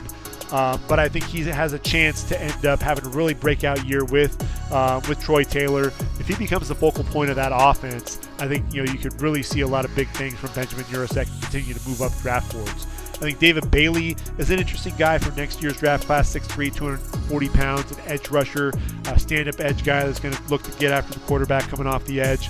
Had 2.5 sacks, led the team in terms of the returners in tackles with 46. But again, they only have 3 returning starters up front, and essentially, when you look at the back end of that defense, that's where they're pretty great. That's really going to be the big issue. I think Gaithan Bernadelle coming in from FIU. This is a guy that he was the first undergrad transfer in Stanford football history to enroll mid-year. I thought that was an interesting take that Athlon Sports shared. But 103 tackles a season ago, 8 tackles for loss, a sack and a half at FIU. So he's obviously going to be that leader in the middle of that defense. Only a junior, so he'll have a couple of years of eligibility, but he's the guy that I think everyone needs to really keep an eye out for Stanford on the defensive side of the football. He's a guy that has a chance to be a stud. Both he and David Bailey have a great chance to really be breakout stars for that program. And then Colorado. This was a team that obviously they were desperate. They were absolutely desperate to bring something to the fold, something to the table. When you go 1-11, your only win was against Cal, a team that really struggled last year. You know that you've got your workout cut out for you. So what do? They bring in Prime, Deion Sanders, coming from Jackson State, and he brings his son Shedeur Sanders with him, one of the top quarterbacks in the FCS, and a guy that is going to be a playmaker there at the quarterback spot. 6'2", 215 pounds, has a chance to be a top 10 quarterback because of his elusiveness, his ability to really not only go through his progressions, but be able to manipulate the pocket, buy time as a passer. The athleticism is also apparent with his ability to run the football. I think this is a team as well when you look at a guy like Alton McCaskill, the running back. Ultimately, the question was, is he going to stay at Houston? What's going to happen with him? 6 foot, 200 pounds. He's going to Colorado.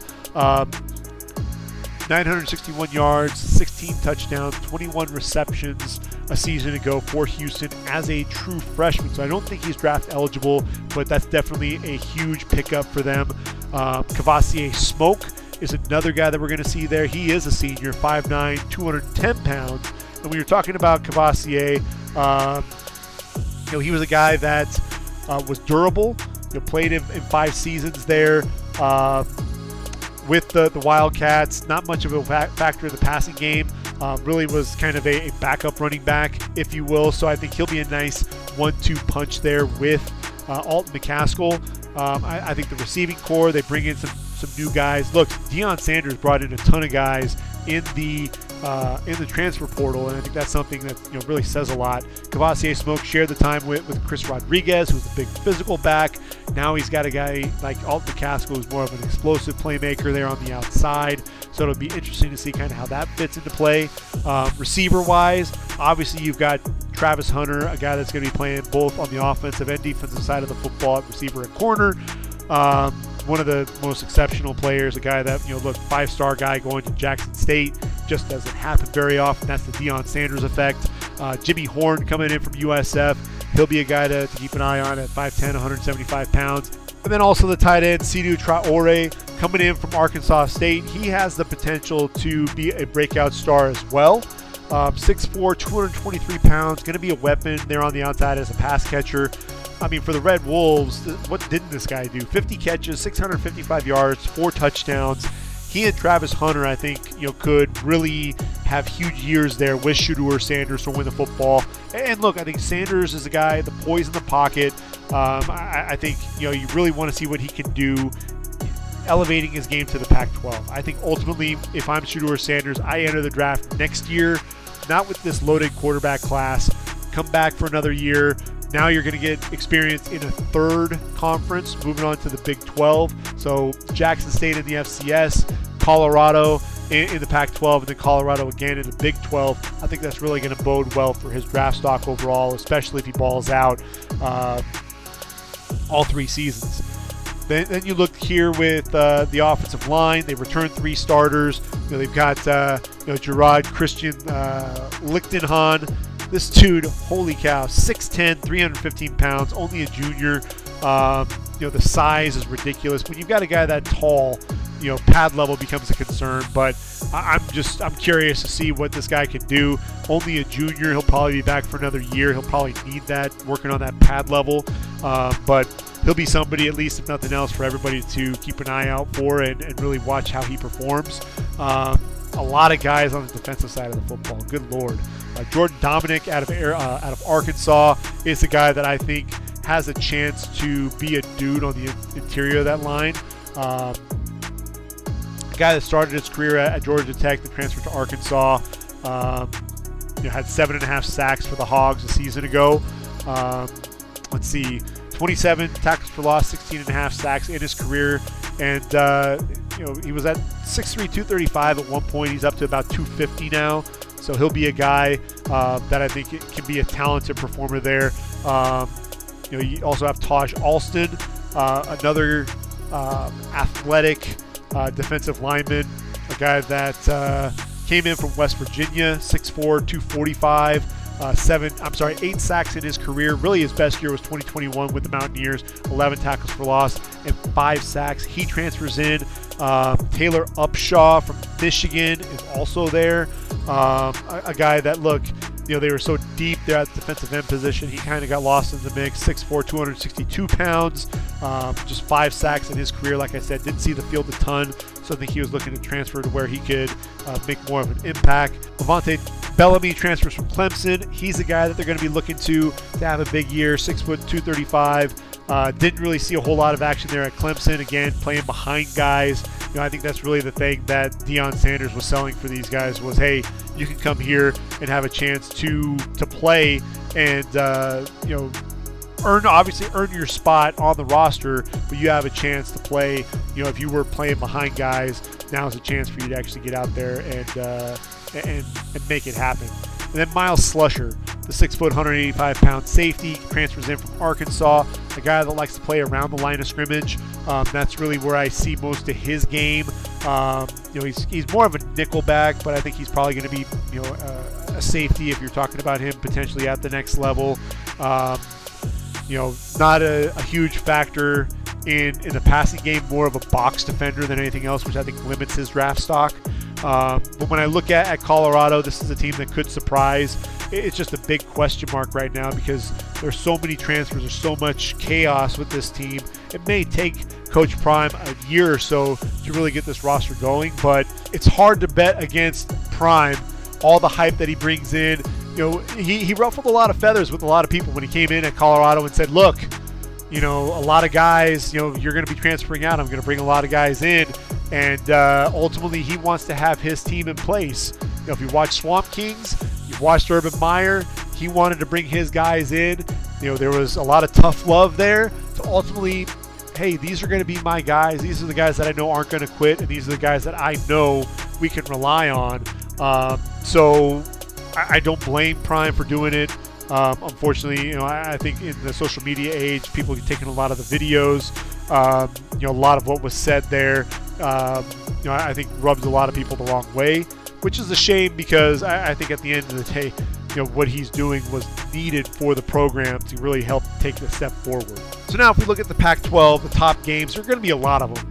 I think August 31st is the first one that you really have to keep an eye out for. That's going to be a Thursday night game. Florida heading to Utah. The big question mark is going to be Cam Rising's health. They don't have to worry about Anthony Richardson. And I really think Billy Napier's team, we don't know what's going to happen there with Graham Mertz at the quarterback spot. I think Jack Miller may end up taking over that spot at some point. That's going to be a game to watch. USC taking on Notre Dame in South Bend, October 14th, Notre Dame Stadium. Trojans snapped a 4-game losing streak to the Irish a season ago. I think this is going to be a huge game. Notre Dame Obviously, Joe Alt there at left tackle holding things down. You got Sam Hartman, the quarterback. There's a lot to like there with the Irish. They're going to have to figure out a way to slow down Caleb Williams, and SC is going to have to figure out a way to, for the defense to get out of their own way, frankly. Same day, you've got Oregon taking on Washington in Seattle. This is going to be a lot of fun. This was a game where the Huskies scored 10 points in the final 4 minutes to win 37-34. Penix versus Nix. Obviously, this is going to be one where who's going to be that quarterback that's going to take that next step and that leap. We may be able to kind of answer that question a little bit. Who's going to emerge out of this group? USC gets Utah at home. This has really been their nemesis the last couple of years. They lost to them. 2 out of the 3 losses a season ago were to Utah. October 21st is kind of redemption for them. Oregon travels to Utah on October 28th. Look, Utah, it's a tough place to play. Just ask USC, and they're at Salt Lake City, and Oregon gonna have to show that defense can slow down. Cam Rising. Can they be physical against that Utah? Not only their offensive line, but also their defense. USC hasn't played Washington very much over the last 5-6 years, but on November 4th, the Huskies travel to USC. You're going to see Penix Jr. taking on Caleb Williams, but I think this is also going to be a matchup where you see that offensive line. Can they hold up? Can they be dominant against the likes of Braylon Trice? Can they move Latuli Nasanoa off the point? Can they get to Zion, Tupuola Fatui, and really throw him off of his rush as well? That's going to be some big question marks. Can they also slow down Michael Penix Jr.? Can they put pressure on him? That offensive line really attack the interior more than anything else. I think Bear Alexander is a guy that they could be relying on to have a big day if you're the Trojans. On November 11th, Utah travels up to Seattle. Again, we've been talking about the same teams over and over, but this is really an exciting team. One of the best passing attacks against one of the better pass defenses from last year. Same day. This is going to be a fun day. November 11th, USC travels to Autzen Stadium, and this is a tough test for USC. They haven't won at Autzen since 2011, and you're talking about having to take on Washington, and then just a week later you're going to Oregon, and then a week after that you play UCLA at home. UCLA, look, they were bitter a season ago. Dorian Thompson-Robinson throwing that pick late against Corey Foreman. That defense really struggled to stop them. Foreman came up with the big play for the Trojans to beat UCLA. I think Chip Kelly is really looking to try to take on and beat their nemesis, their rival, crosstown rival for the Bell. These are 2 teams that are going to be leading for the Big Ten. So last matchup in the Pac-12. It's a storied tradition. That rivalry, it extends to the Big Ten, but the fact that it's going to be the last in the Pac-12, I think it's going to be meaningful for both programs. Washington travels to Oregon State. Watch out for the Beavers with DJ Uiagalelei throwing the football. Look, it's going to be in Corvallis. That's a sneaky game. If it's in November, there could be a lot of fog. Watch out for that. You've got the Civil War between Oregon State and Oregon on November 24th. And obviously also the Apple Cup, Washington State on November 25th. Rivalry games, throw the records out the window. Oregon State and Washington State could potentially be challenging Oregon and Washington State. That's going to be a toss-up there. Potentially 2 teams that are going to be duking it out for a Pac-12 title berth. And these are 2 teams, the Oregon State and Washington State. They're the teams that got left high and dry. They could be looking to take things and take their anger and aggression out against Oregon and Washington. The question is going to be, are these games going to continue with their move to the Big Ten? Can we still maintain some of these rivalries? That's going to be a huge question mark as we move forward. Really the college football landscape is changing like never before. Really, we're not going to see anything like this again. So cherish the Pac-12 while it is still here, because you blink and we'll be at the end of the season and it'll all be gone. Conference of Champions. It's really sad. As a lifelong Trojan fan, Trojan alum, I'm going to miss seeing the Pac-10 and then the Pac-12. It's just going to be weird not having that West Coast conference, being able to travel up and down the coast. That's really what was fun. A lot of the weekenders and being able to travel pretty easily. Now you're talking about more coast-to-coast travel. It makes it a little bit more difficult. So when you talk about week 0, we've already talked about the Trojans quite a bit. USC will get to showcase all of the weapons on offense. They get to show what Alex Grinch has been cooking up on defense. And really, Caleb Williams, his first step in defending that Heisman. Can he be the first back-to-back Heisman Trophy winner since Archie Griffin? It's hard to do. There's a reason why Archie Griffin was the only one to be able to do that. But USC taking on San Jose State. When you look at the Spartans, Chevan Cordeiro is a veteran, comes back, 6'1", 187 pounds, pretty good arm. A guy that came over to San Jose State from Hawaii, and a guy that kind of an up and down career, struggles with some accuracy at times, but Brennan is a solid coach. He's a guy that I think is going to be helping guide this offense a little bit. When you look at Chevan Cordeiro, I thought, second team All Mountain West. That was really kind of surprising, to be honest with you. What he did there at Hawaii, struggled at times, but just 59.3% completion percentage in his career. But look, 60%, over 3,200 yards, 23 touchdowns, and 6 interceptions through 22 there at Hawaii in 4 years there. So this is a guy that I think has improved under Brennan's guidance there with the Spartans. He has a chance to throw the football around a little bit. He's going to have 3 solid receivers in Justin Lockhart, Charles Ross, and the converted quarterback Nick Nash.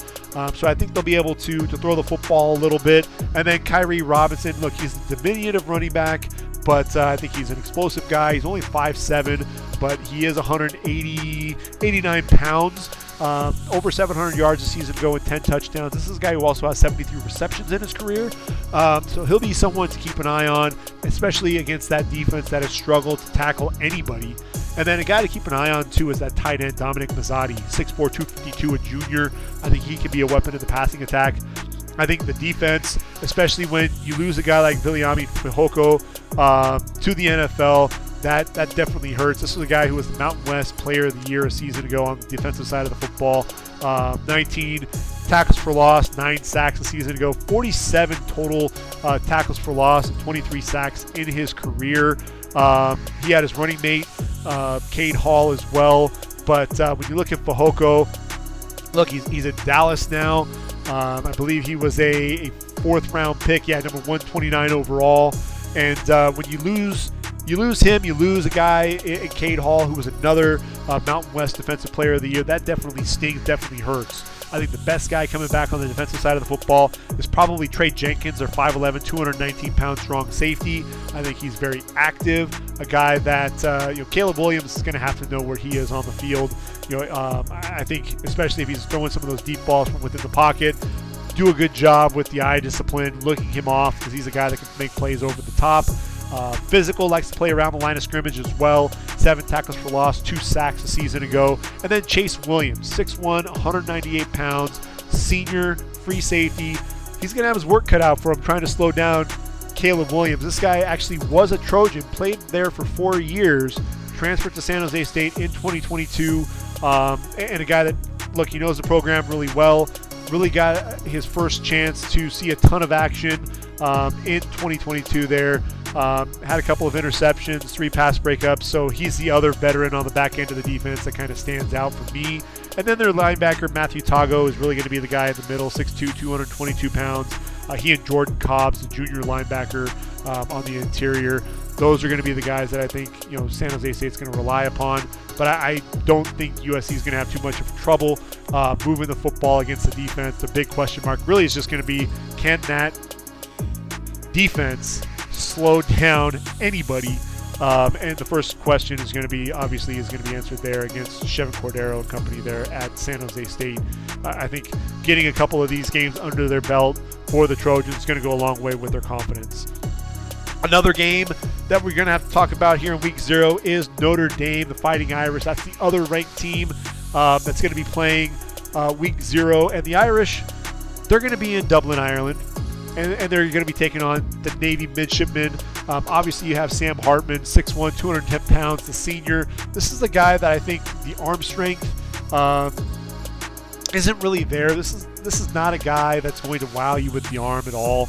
But 59.1% completion percentage in his career. 110 touchdowns, but 41 interceptions as well. So he's really going to have to clean some of that up.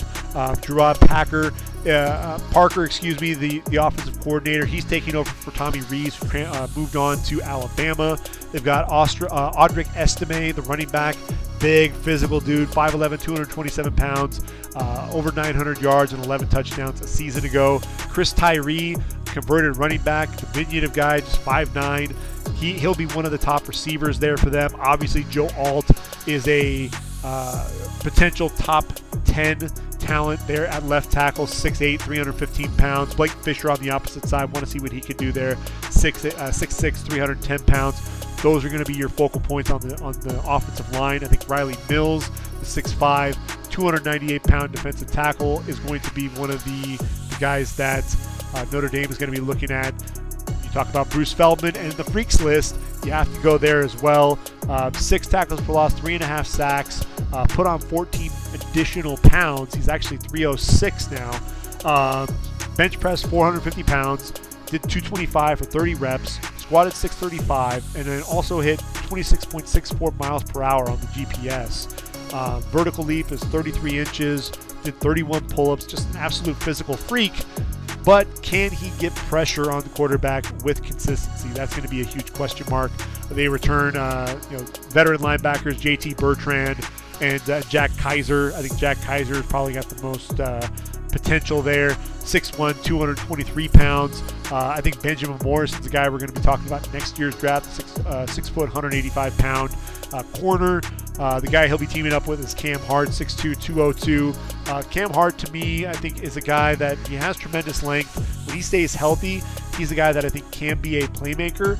Just need to keep him on the field and keep his head in there. 13 pass breakups in his career, a couple of interceptions as well. He's the guy that I think may end up having to move to safety at the next level. But Notre Dame, they get to take on the midshipmen, as I mentioned. And Navy, they actually have a couple of guys that I'm really interested in watching. And one of those is going to be their fullback, Daba Fofana. Daba is 5'8", 205, but this is a guy that is a physical runner. And I think there's a little bit of potential there. In 2022, 769 yards on the ground and 6 touchdowns. Only a junior, but you love the physicality with which he runs. And then defensively, you've got Jacob Busick, the 6'4", 256-pound defensive end, had 6 sacks a season ago. He's the guy that's really going to be trying to wreak havoc against Sam Hartman. Would love to see him going up against Joe Alt. You want to make a name for yourself, see what you can do there against a guy like Joe Alt. But I think this is really going to be a week 0 where we're going to be watching a lot of the Conference USA. That's really where we're going to see a lot of that.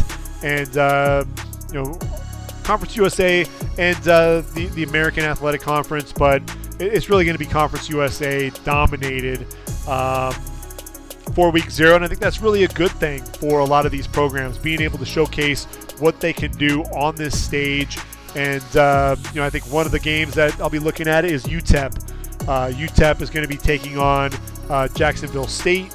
That's going to be in Jacksonville, Alabama. But when I look at UTEP, I think Deion Hankins is a junior running back, 6', 229, has good size, good power on the offensive line. The right guard, Elijah Klein, 6'4", 319 pounds.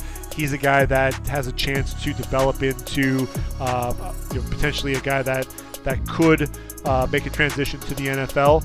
But then you look at Praise Amewule.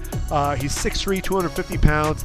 He's probably one of the better edge rushers in the group of 5, and that's why I want to tune in. I want to see what he can do and see if he can build upon his 2022 performance there with the Miners.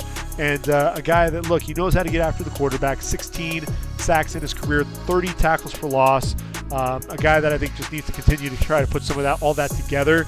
But you love his ability to use his length to his advantage. 19 pass breakups, 4 fumble recoveries, 4 forced fumbles, 3 fumble recoveries in his career. So he's a guy that I think is going to be a lot of fun to watch there for the Miners. And then at Jacksonville State, I think the running back, Anwar Lewis, is the guy to make mention of. He's 5'8", 180 pounds, a guy that ran for over 800 yards a season ago. He's a guy that I think is going to be fun to watch. And then you look at a guy like Chris Hardy on defense, the defensive end, 6'2", 260 pounds, 15.5 tackles for loss, 5.5 sacks. Likely going to come back for another year. Could potentially transfer through the transfer portal, but a guy that I think teams will really want to keep an eye out for. He's a guy that I'm going to be interested in watching. They also got a transfer in safety, Colby Fuqua from Auburn, so I think he'll be a guy that we'll want to keep an eye on as well for the Jacksonville State Gamecocks. Staying in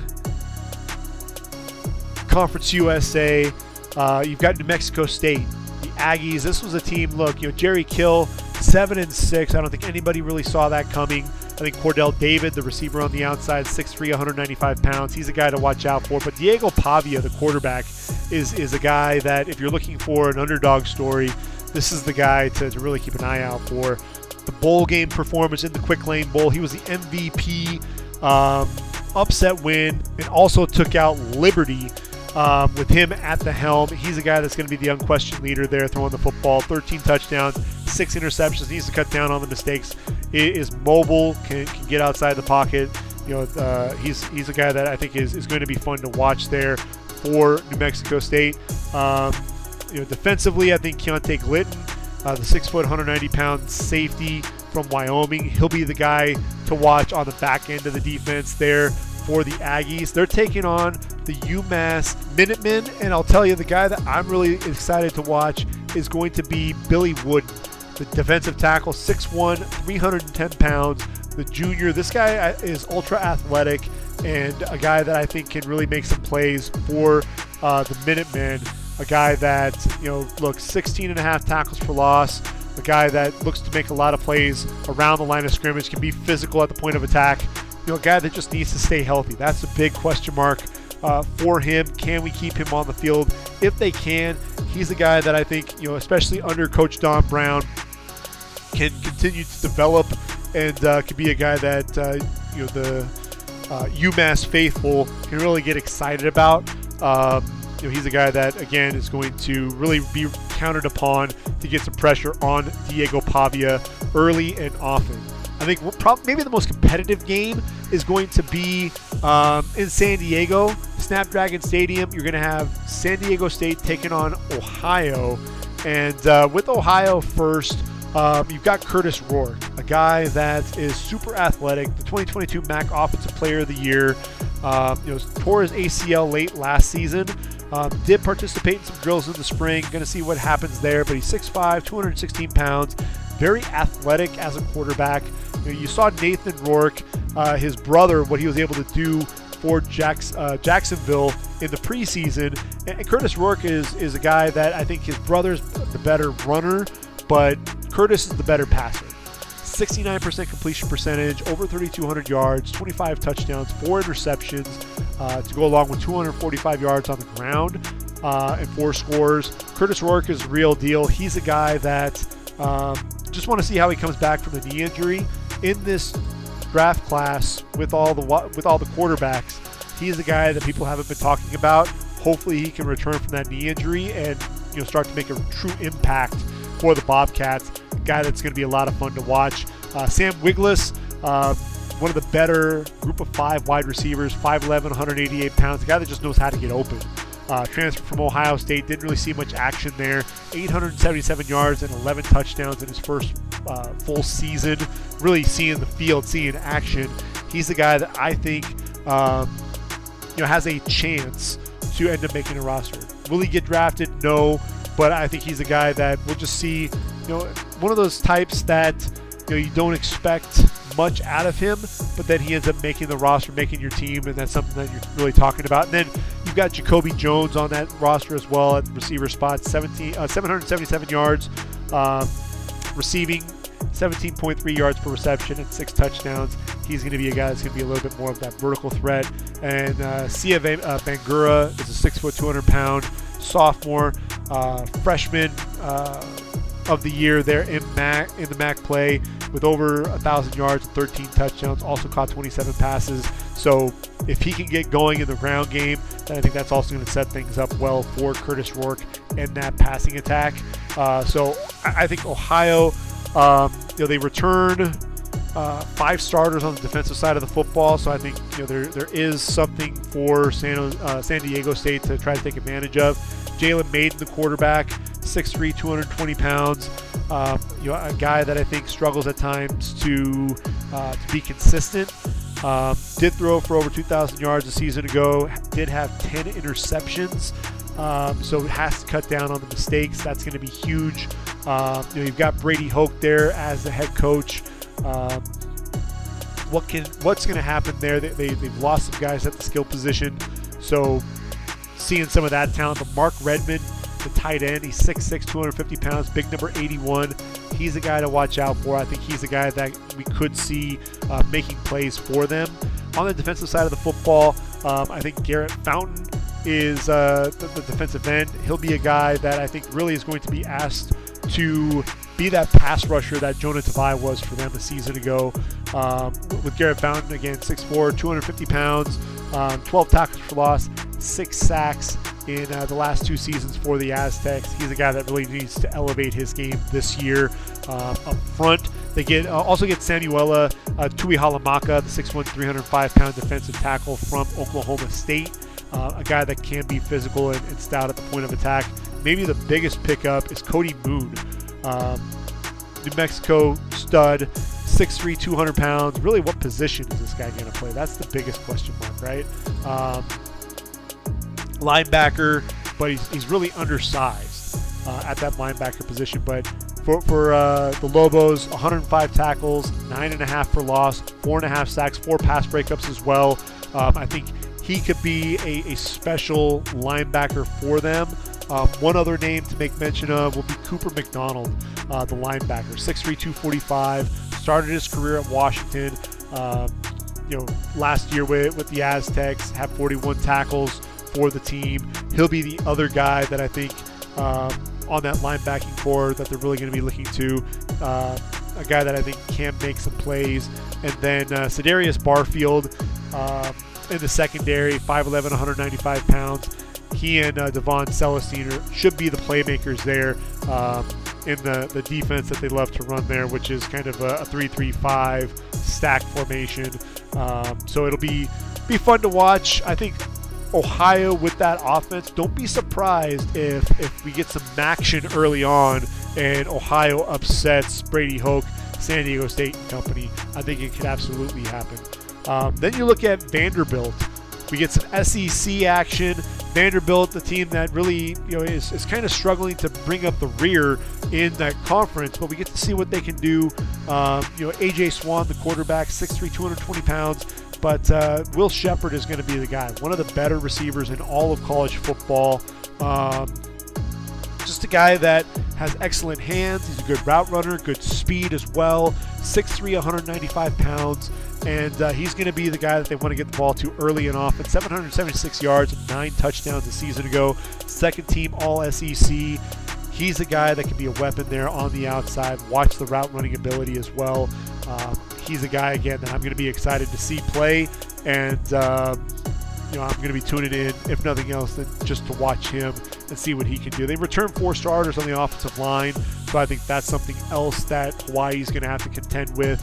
To Ricky Wright, he's 6'4", 220 pounds at safety. 3 interceptions, 7 pass breakups a season ago to go along with 55 tackles. A guy that likes to play around the line of scrimmage but has the ball skills as well. I think he could have a breakout year at that strong safety position for the Commodores. And look, they're going up against Hawaii. This is a team that really has a lot to play for.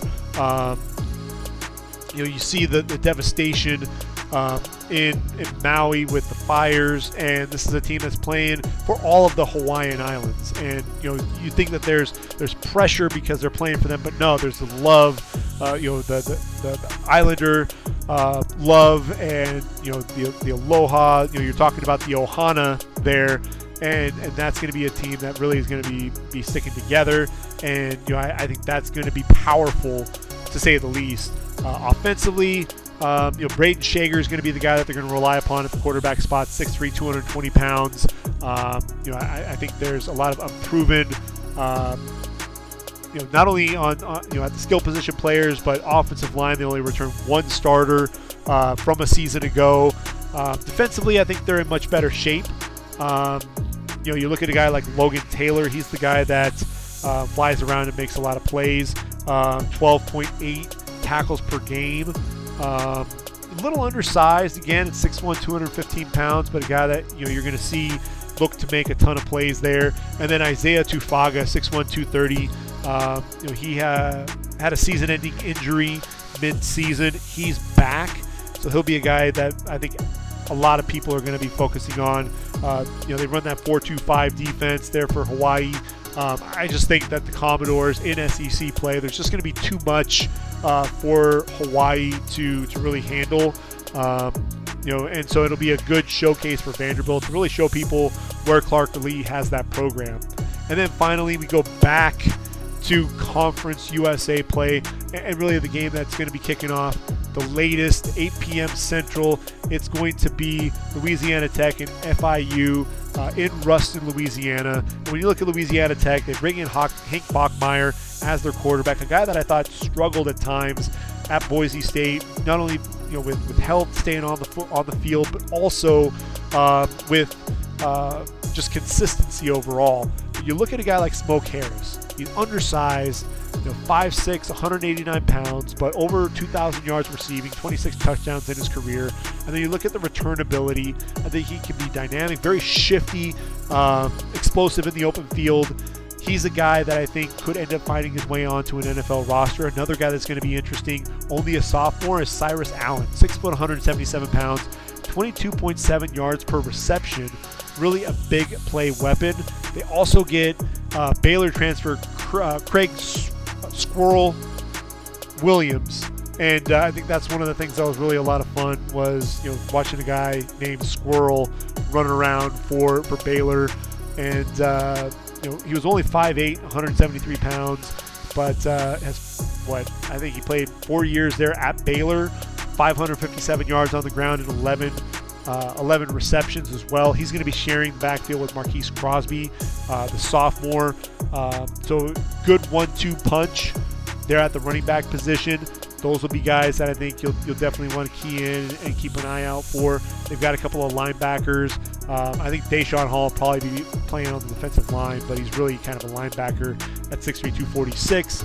And Hugh Davis, 6', 225. Junior and senior respectively. I think these are two guys that you're going to see looking to make some plays there at that linebacker position. Hugh Davis, 76 tackles a season ago. And then Miles Hurd. This was a guy that played at Stephen F. Austin, comes in and led his team in tackles the last 2 seasons. He'll be someone, man, in that safety position, 5'10", 195 pounds. Good instincts, and a guy that looks to fly around and make some plays. Louisiana Tech, I think they'll have an easy go of it going up against FIU. I mean, obviously, we've already mentioned that Gathan Bernadelle, probably the best pro prospect that FIU has. He's already transferred, and so we won't get to see him perform there. So really, what does FIU have? And really the answer is this is a team that's going to be struggling to do much this season. I think this is a program that's really struggling to find their identity. Mike McIntyre there, 4-8 a season ago. They may go less than that this year. But I think really when you're looking at this team, Donovan Manuel, 6'1", 230 pounds. He's a guy that at the linebacker spot that I think has a chance to earn a spot on a practice squad at the next level. 97 tackles, 8.5 going for loss a season ago. And then they also have Sean Peterson, a guy at the linebacker position who knows how to get after the quarterback a little bit. Let's see, 8 tackles for loss, 6 sacks a season ago for that defense. So I think those are the two guys for me defensively that I'm going to be looking for. And really defensively, they return a lot of guys. I think there's 8 starters back on that defense. So I think the defense will be better. I think they'll struggle, though, to move the football. They return just 2 starters on the offensive line. Some question marks there in at the skill position as well. So it'll be interesting to see if FIU can get anything going. I think ultimately Louisiana Tech, Sonny Cumbie and company, they end up running away with it. So if you're scoring at home, I think what you'll see is wins by number 13 Notre Dame, UTEP, New Mexico State, Ohio, Vanderbilt, number 6 USC, and Louisiana Tech to close out week 0 of the college football season. So football season is here. We will do kind of a group of 5 introduction along with a recap of week 0, what I saw out there on the field. So over the next few days, we'll do both of those things. We'll break down week 0. We'll also take a look at what the group of 5 is going to look like. And then what are the matchups going to be for the full slate of games going into opening weekend? We've got the holiday, Labor Day weekend. It really marks the first week of college football. I can't be any more excited. The games really kick off on the 31st, and they go through the entire weekend. That's why we love the opening weekend of college football. You're going to see a lot of intriguing matchups, and we're just getting started. So stick with us for the entire season. It's going to be a fun ride. And until next time, everyone, for ReadyForTheDraft.com, this has been the Ready for the Draft podcast. I've been your host, Gregg Schutze. Take care, everyone. Enjoy the first weekend of college football. And until next time, I am out of here.